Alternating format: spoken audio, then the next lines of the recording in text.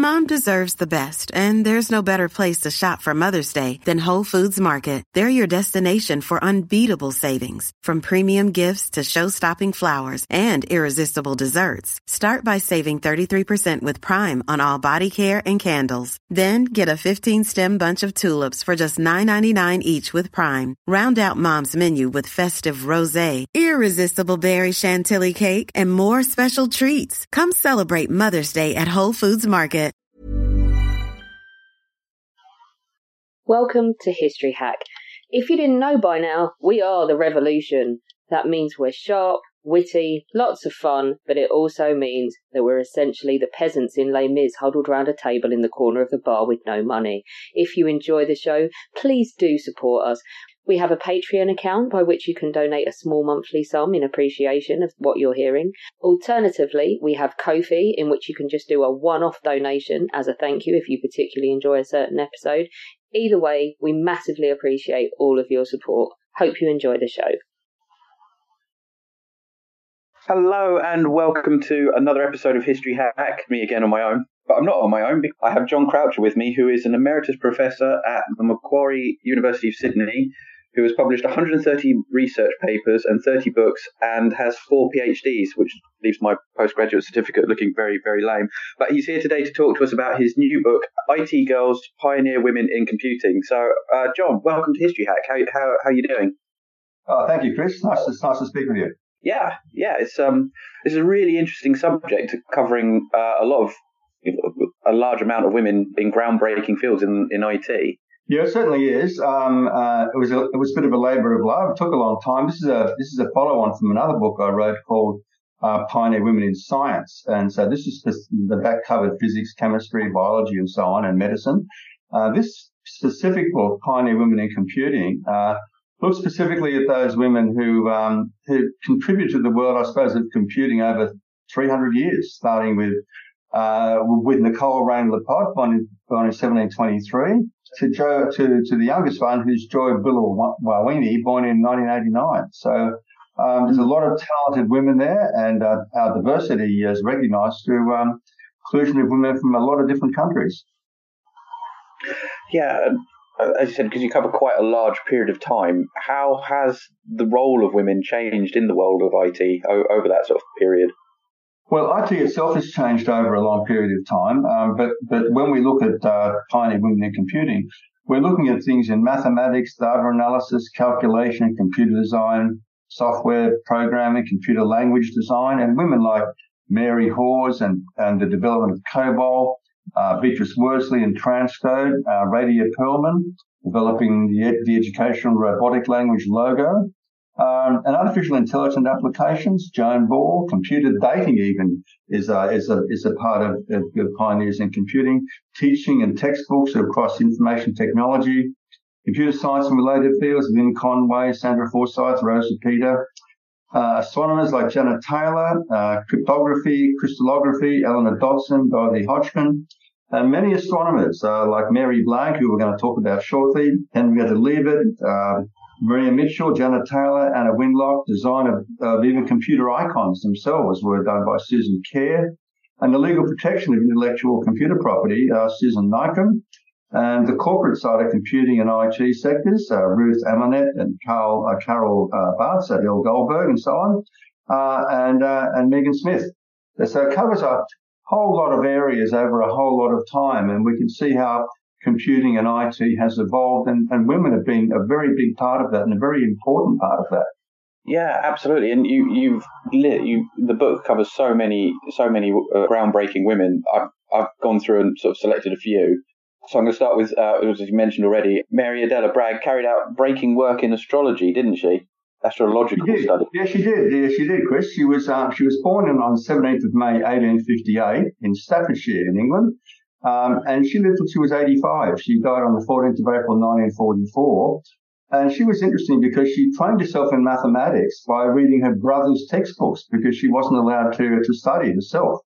And what she did was she did a meticulous analysis of variable stars. By stars that are variable, we mean where their brightness changes either regularly or irregularly. And she combined all the raw data that was obtained by everybody else that had done this. And amazingly, she analysed 4,000 star observations in the course of 1 year. And then they gave her the task, she did it so well, of collating labels assigned to them found on existing lunar maps. And she did that for 2 maps in German and 1 in English. And by the time 1913 came around, she published a book called Collated List of Lunar Formations, was what it's named. And that's got an index of 4,789 entries. Wow. And she proposed new standards of names for various features of the moon. And she did it using telescopes and photographs to find their exact locations. And she established a system to measure a star's brightness.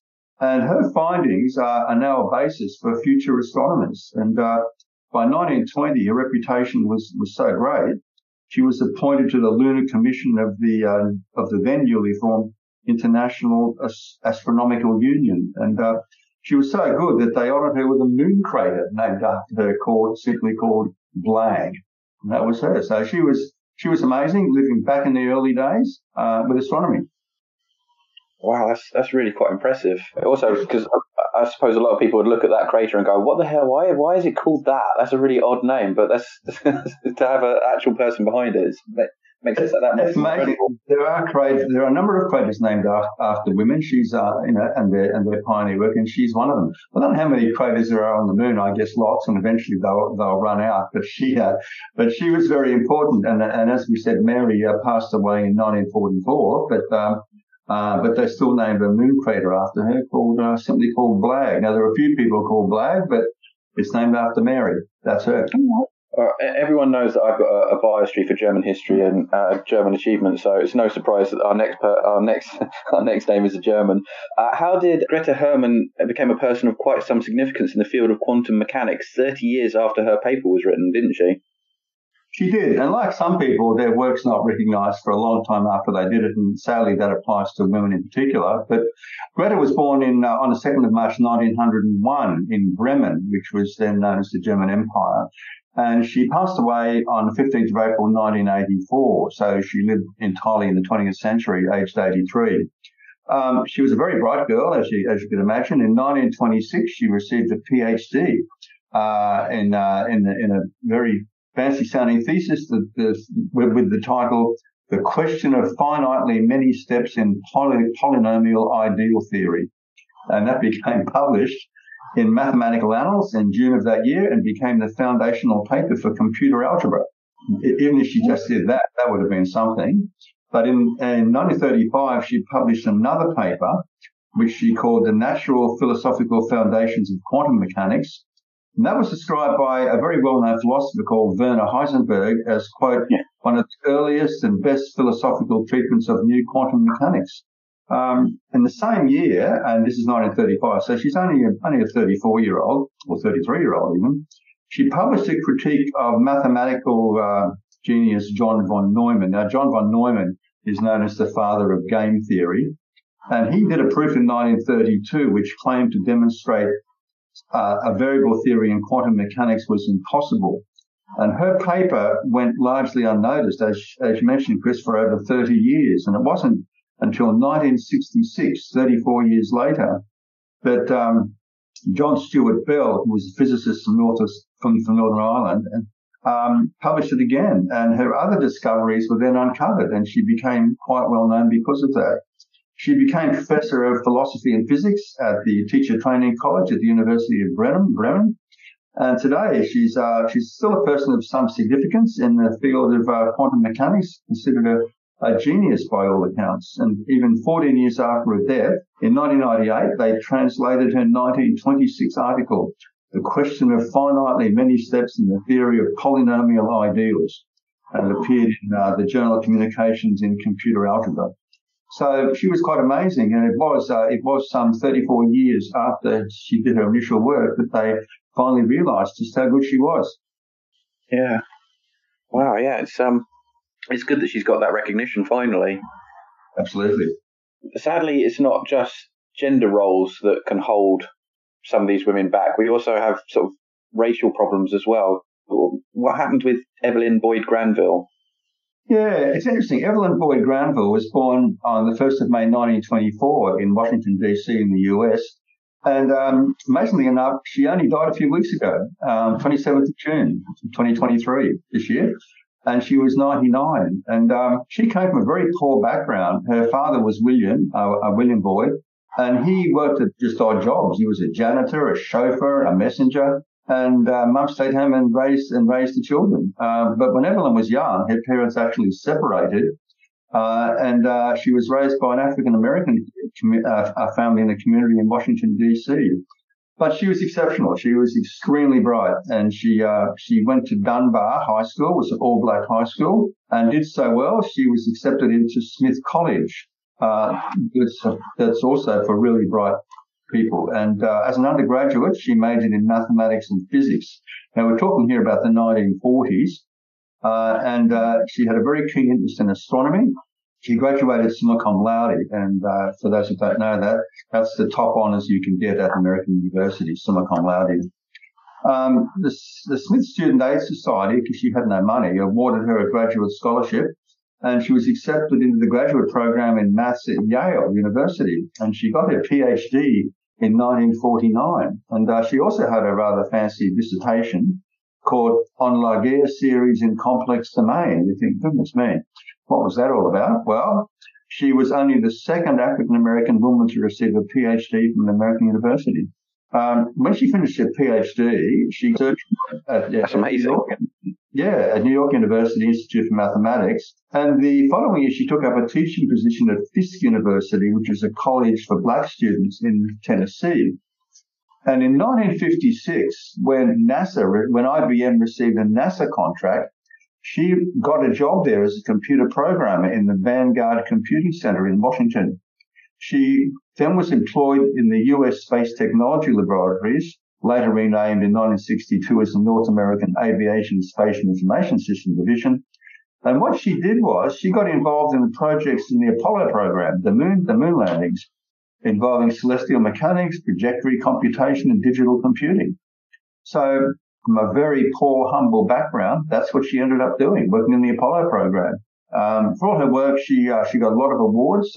She was the first African-American woman mathematician to receive an honorary doctorate from an American institution, Smith College. She was awarded the Wilbur Lucas Cross Medal, the highest honor from Yale Graduate School Alumni Association. And she was a staunch supporter of STEM education. And after her retirement, she traveled around the US, telling people about the importance of mathematics and learning. So that was a little bit about her. She was an amazing woman, and like a lot of people, came from very humble beginnings. Yeah, to break not just the gender ceiling, but also a time where racial segregation was such. Yeah, she would have had that black mark against her, so to speak. But she got through all that, and is now feted, as one of the greats. So during the course of this podcast, there's going to be a few names that are going to come out that a lot of people won't have heard of, but I'm pretty certain the next name they more than likely heard of. Hedy Lamarr, not just a movie star, is she? No, she certainly wasn't. She was born Hedwig Eva Maria Keisler. Kiesler. She wasn't born Hedy Lamarr, but she was born the 9th of November 1914 in Vienna, in what was then Austria-Hungary, and she lived till age 85. She died on the 19th of January 2000.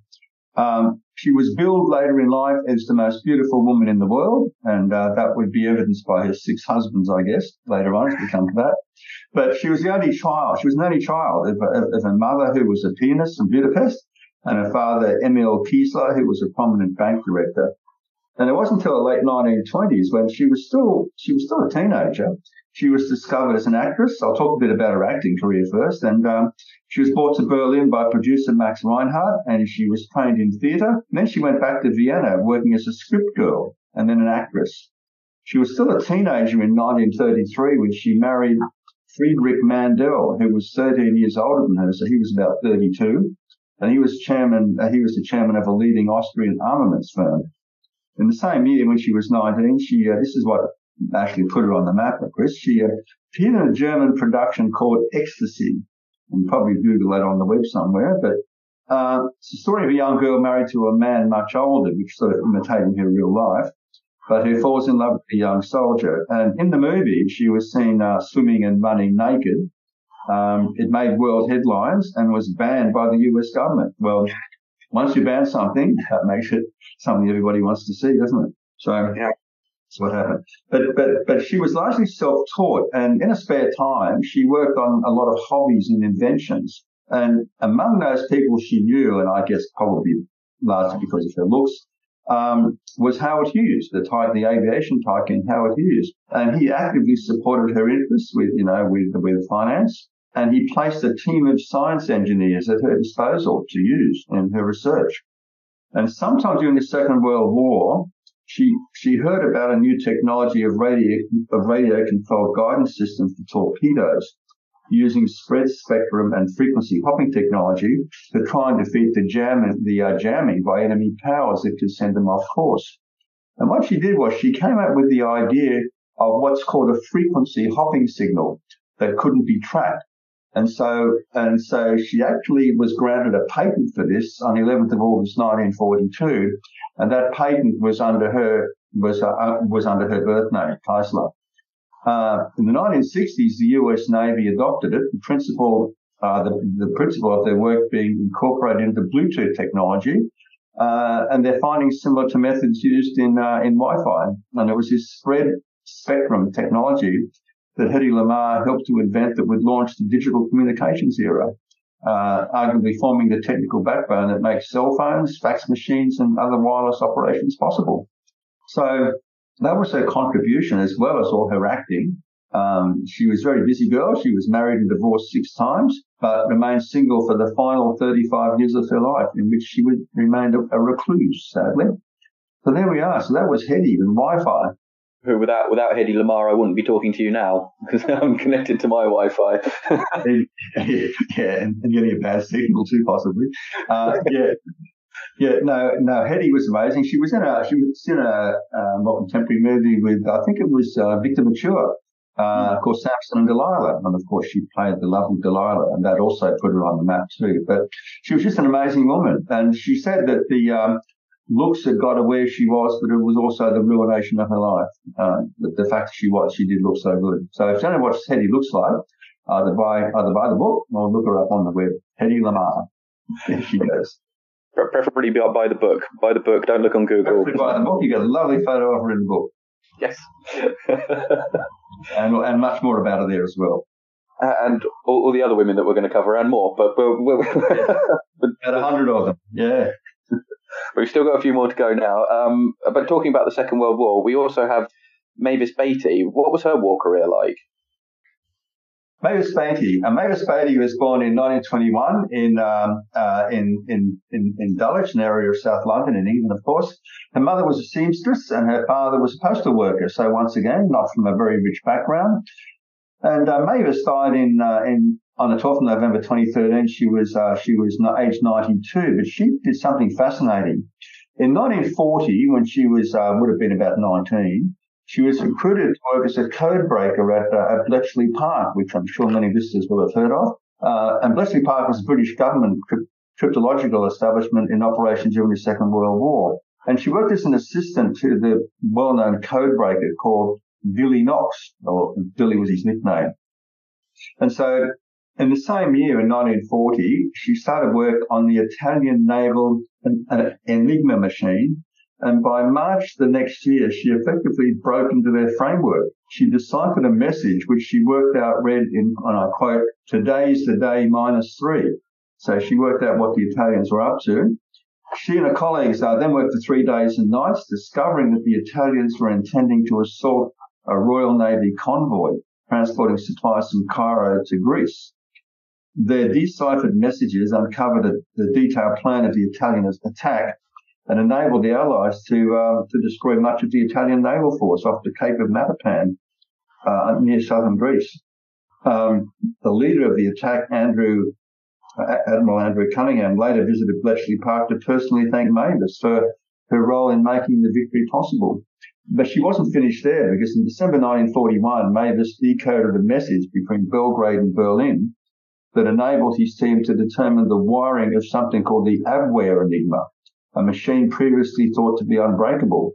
She also deciphered another of their machines, in doing so enabling the British to read its messages as well. They were able to confirm that the Germans believed the double-cross intelligence. They were being fed by double agents who were recruited by Britain as spies. And from that point onwards, MI5 knew the Germans believed everything the double agents were telling them, allowing them to suggest that the Allies had an entire army ready to storm the part of Calais, which wasn't true. While she was still working at Bletchley Park, Mavis met a mathematician and fellow codebreaker, Keith Beatty. They got married in 1942, and she spent some time in the diplomatic service. So, yeah, she got an MBE in 1987 for her work. She's also a keen gardener, for what that's worth as well. So, in her early 20s, she is responsible for one of the greatest naval victories for the Royal Navy during the war. Absolutely. And then to have such a massive, just in her early 20s, that's amazing. She was a codebreaker. That's what she was. So, moving away from the Second World War, we have Ruth Leach Amonette. What was her IBM career like? Well, she had an amazing career at IBM. She was born in Oakland, California on the 24th of September 1916, and she died not that long ago, 21st of June 2004 at age 87. In 1937, she got a Bachelor of Arts degree in Political Science, then worked as a dental assistant, which all seems a far cry from anything to do with computing. But in February 1939, she actually got a job as a system service rep for IBM, with her role being demonstrating IBM typewriters.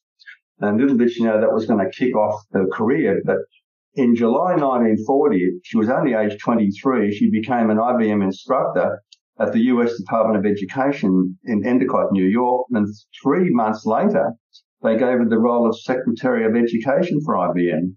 And that role saw her train female employees about the products and selling them right across the United States. She was so good at it that on the 16th of November 1943, when she was about 27, she became the vice president of IBM at 27, thanking Thomas Watson, the 69-year-old chairman, for his vision and foresight in employing her to such a high-level position. At the age of 27, she was one of the few women in corporate power in the United States, as well as one of the youngest.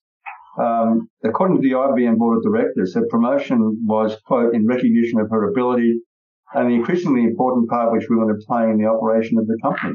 In 1945, when she would have been 29, she received several awards: Outstanding American Woman of the Year, Women's National Press Club, and was selected as one of the 10 Women of the Year by Mademoiselle magazine. Following year, she served on the New York State Women's Council and received an Achievement Award from the Women's National Press Club. So she retired in 1953 and wrote a 200-page autobiography, which was called Among Equals, a memoir, the rise of IBM's first woman corporate vice president, that was published by the Creative Arts Book Company. She was notable right across the US for her work in business, an outstanding teacher, following many roles of note. She was a trustee emeritus at a community hospital, served on the boards of Monterey Peninsula United Way, the Symphony Association, International Studies, including being chairman, member and president of the Carmel by Sea Garden Club. So she didn't just work for IBM, she did a lot of other things as well. But she had a meteoric rise with IBM, one of their stars. And I think for a woman probably back in the 1940s to be, the vice president at age 27 is pretty amazing. Yeah, as soon as I saw that, I was like, this is an amazing achievement. And it's someone I'd never heard of before, so I thought I've definitely got to put her on the list. Yeah, I think it's probably true, Chris. Most of these women, most people wouldn't have heard of either. That's partly why I wrote the book, to sort of give them some recognition. Yeah, definitely.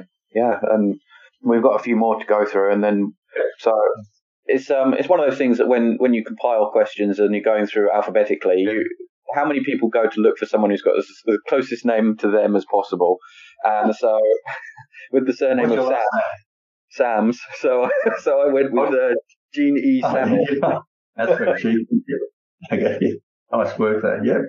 Not a relation, I don't think. Yeah. No.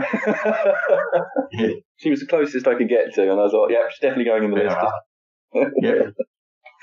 But how influential was her work? Oh, pretty influential.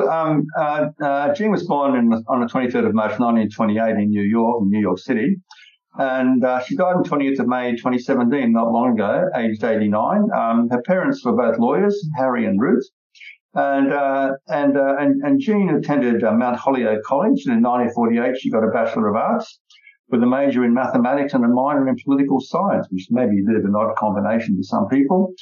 She then went to the University of Illinois, and she got a Master of Arts in 1949, and then embarked on a PhD program at the same university. In 1949, she saw a computer for the first time, and she said she didn't impress her at all. Quote, she called it an obscene piece of hardware. Someone who made their life out of it. Anyway, it's like not liking somebody when you first see them, beginning to like them later on, I guess. She didn't complete a PhD there, but in 1951, she took up a job at Metropolitan Life Insurance Company as a trainee actuary. And she took part in in-house training, learning about punch card accounting machines. And she soon got on top of that. And by 1953, she got a job as a mathematician for a place called Sperry Gyroscope in New York. And she was there for 5 years. There she solved mathematical problems for clients and operated what then at the time was called an analog computer. She also worked on the Department of Navy's submarine program as part of her job. This is all by January 1955. She was still only age 26, and she started a new career as a programmer on a digital computer called the Sperry Electronic Digital Automatic Computer, or SPEEDAC. And her first job was to write the basic loader for SPEEDAC, a 20-line program that took 3 days to write by hand in binary code. And before long, she became the group leader of a group of programmers who acted as consultants to the engineers and helping other people write their programs and routines as well. More programmers were hired, and they produced more software. And in 1955, Sperry Gyroscope combined with Remington Rand, and they became Sperry Rand. And this gave Jean access to the UNIVAC 1 computer. And she also came across a woman called Grace Hopper, the remarkable Grace Hopper, who's one of the other women in this book. Anyway, in 1959, Jean and 5 other programmers established the influential COBOL programming language. And some of the listeners may have heard of COBOL. It was something that I actually learned when I was young. The program was written in just 2 weeks. And the next year, the Pentagon in 1960 announced it would not buy computers unless they ran her COBOL, creating an industry standard. So in the mid-1960s, she was appointed chairperson of the Special Interest Committee on Symbolic and Algebraic Manipulation and was elected as the Northeast Regional Representative of the Association for Computer Machinery. And she stayed there until 1968. So as well as doing all that, she wrote an iconic book, Programming Languages, History and Fundamentals, published in 1969, and which she published an overview of 120 different programming languages.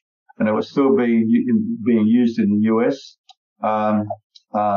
many decades later. Between 1977 and 1979, she organized and was appointed as the first chairman of the American Federation of Information Processing Societies History of Computing Committee. She was on the board of directors of the Computer Museum for 10 years as well. In 2001, they made her a fellow of the Computer History Museum and received the Pioneer Award for both her pioneering work and lifetime achievement as one of the first developers and researchers in programming languages. And in 2013, the National Center for Women in Information Technology awarded her their Pioneer Award. So there we are. So she was pretty good. Well, they're all pretty good. She was just another example of a woman that you wouldn't have heard of, sort of an unsung hero, if you like. Absolutely. I'm pleased with my choice. Based on my made a very good choice, Chris. Usually when someone once said, what's your surname? And I said, oh, Sams. I went, oh, like Michael Sams. I went, yeah. And I went, the serial killer. Like, yeah. Yeah. He's not relevant either. We have a cricketer here called Sams. He plays in the in one of our one-day tournaments. I think he plays for New South Wales. I'm sure he's not related either to you. So not with my ball throwing skills. No, he actually is a bowler. He's a fast bowler. There you go. This is off topic and it'll probably get edited out, but when I was at school, we were doing cricket and we were all lined up and we just had to throw the ball down the field towards where someone was batting. And my PE teacher was bald and he got hit on the bald spot by a tennis ball. And he turned around and he said, "Which one of you is responsible? Someone threw this." Everyone stays quiet. And in the end, I put my hand up and he went, "All right, back to bowling." I went, "Really?" He said, "I've seen you throw, Sams. I know that wasn't on purpose." Wise man. A few months later, we were doing javelin and I stepped up and he went, "Oh, no, I'm moving far away from you as possible." He still had his wisdom. Yeah. He's probably an English cricket selector now, is he? That would explain a few things. Moving on. That's right. Yes. We've only covered a small selection of the 100 or so women in your book. You must have some favourites as well. Are there any that you think that we should speak about while we're here? Look, I do have a favourite, and that favourite's name is Janet Taylor. And I confess that she is actually related to me. She was my great aunt, and she was born in 1804 in Walsingham, up in County Durham, and she passed away in 1870 at age 65. And she had a remarkable story. In fact, it was so remarkable that I wrote a whole book on her called Mistress of Science, the story of the remarkable Janet Taylor. And that was published in about 2016. But she was interesting. Her father was a reverend, and she was one of 6 children. Her mum died when she was quite young. Her mum died giving birth to the 6th child when Janet was only 6 years old. Her name was actually Jane Ann. When she was 9, a scholarship became available for girls who were aged 14 and over to attend the Royal School for Embroidering Females, of all things, which had been established at Ampthill in Bedfordshire under the patronage of Queen Charlotte. And even though she was only 9, they gave her the scholarship.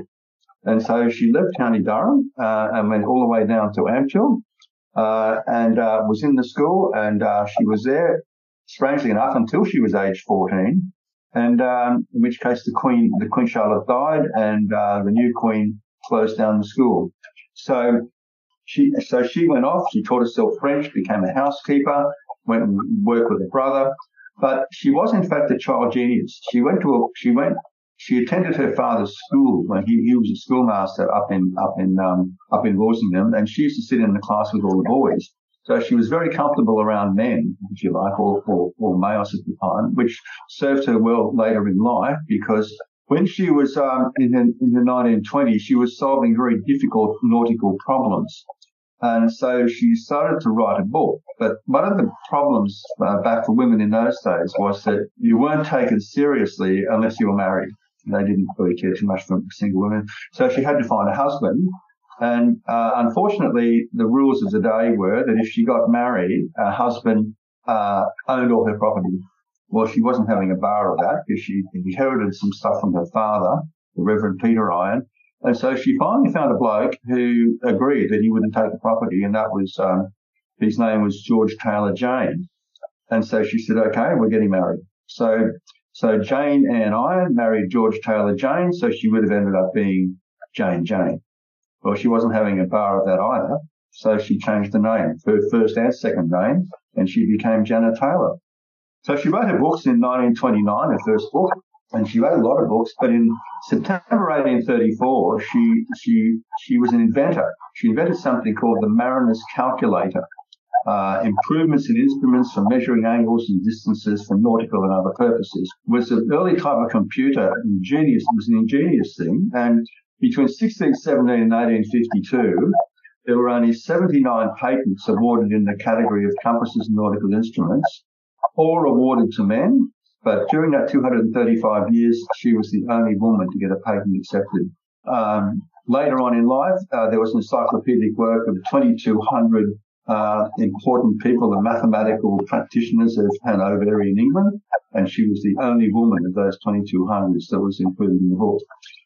She was a compass adjuster, chart seller, inventor, and author. She ran a compass adjusting firm with 100 men in it working for her, swinging the compasses on the Thames. And today, the biggest company in England has 10. So she was amazing. And she died in obscurity, unfortunately. And so I thought I wasn't having a bar of that. So I went over to England, found a grave, did the grave up, wrote a book about her. Now she's got one of those blue plaques. So that's her little story. Yeah, so it's a fantastic story, and definitely one that we should not be forgotten. And the fact that you've taken that, championed it as well is just amazing. Yes, yeah, and she lived in a man's world, no doubt about that. And I can imagine what the men thought of her. She lived in Minories, and she taught. She was a very practical woman. Her books were very complicated.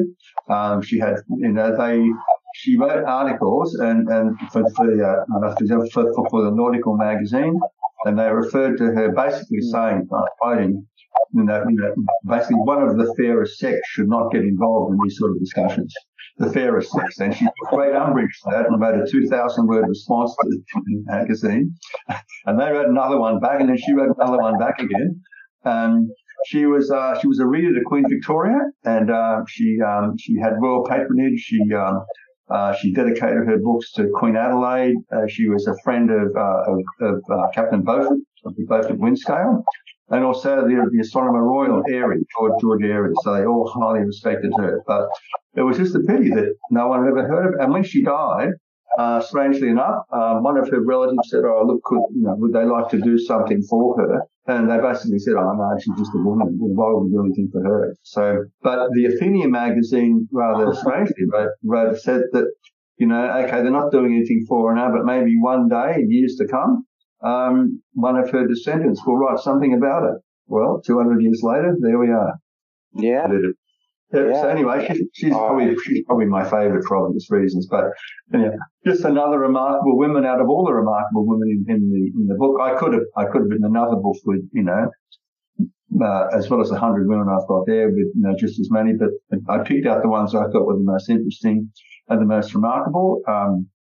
All the ones we've talked about tonight have since passed away, but a lot of people, of course, computers being, changing all the time, and the field of computing being so modern, many of them are still alive, and some of them, as I said, are quite young, still everything ahead of them in their field.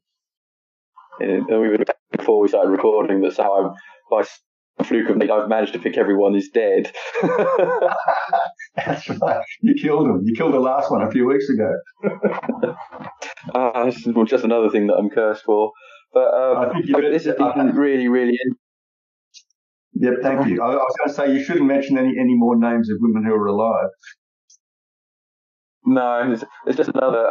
People say that I'm cursed when it comes to meeting women, and now I'm killing them off as well. So it's probably best I just become an all-choice myself. Oh dear. But it's been really interesting. Would you mind reminding everyone the title of your book, when it's out, and where they can get it, and also if you want to re-plug the one about Janet Taylor. Okay, yeah. This book is called IT Girls, Pioneer Women in Computing. And you can get it at all good bookstores, and I'm sure you can get it on Amazon and online if you wanted to do that. If you have a daughter or somebody that might be interested in computing, they'd find it fascinating, the stories of these women, particularly in the world of IT. But if you're interested in science in general and the role that women have played in science over hundreds of years and continue to do so, my previous book called Women of Science, also published by Amberley a couple of years ago, has women from many different fields, 100 women, and they also led fascinating lives, and their contributions were just amazing. Absolutely, and we'll get them on the History Hack online bookstore as well. So that way, with every sale, the podcast takes a tiny slice of money, and you, as the author, get more money than if it was to go through a popular rainforest named website that I'm not allowed to name. Otherwise, I'll get sued, and I don't have any money as it is. No, I see my work sometimes on websites where other people are charging access to it, and I can't get it myself. Well, you don't get rich writing books, certainly. Our incredible guests give us 45 minutes of their time to join us and talk about their work or their new book. This is just a small taster. As a result, we have launched our very own bookshop on bookshop.org, where you can find our guests' latest books, you can support them, and you can support us on History Hack. 10% of every sale via our bookshop supports the podcast and allows us to keep going and bring you more top-of-the-line guests. You can find our bookshop at bookshop.org/shop/History Hack, or search for us in the shop section. Thank you so much for your continued support. We really appreciate our listeners and supporters. So make sure you get down to the bookshop and grab yourselves a new book.